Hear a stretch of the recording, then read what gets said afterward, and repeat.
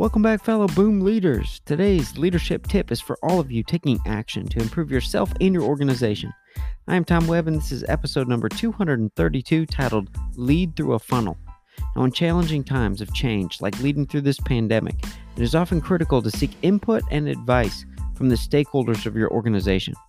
Now, when it's time to ask for thoughts, ideas, innovation, and needed resources to grow your organization, be sure the long-term goal or target is defined, or ideas will simply come to you like fireworks.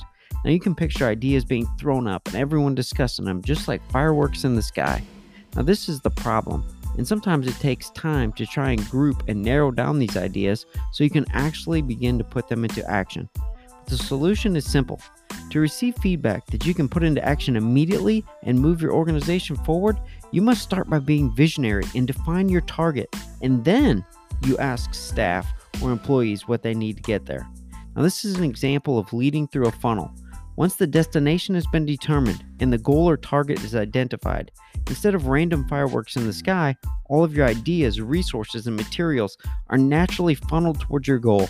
Take this visual into account the next time you send out a survey or you're at a point where your organization needs to pivot. Picture the funnel and lead your organization through it until you meet the goal. I'll meet you back here tomorrow.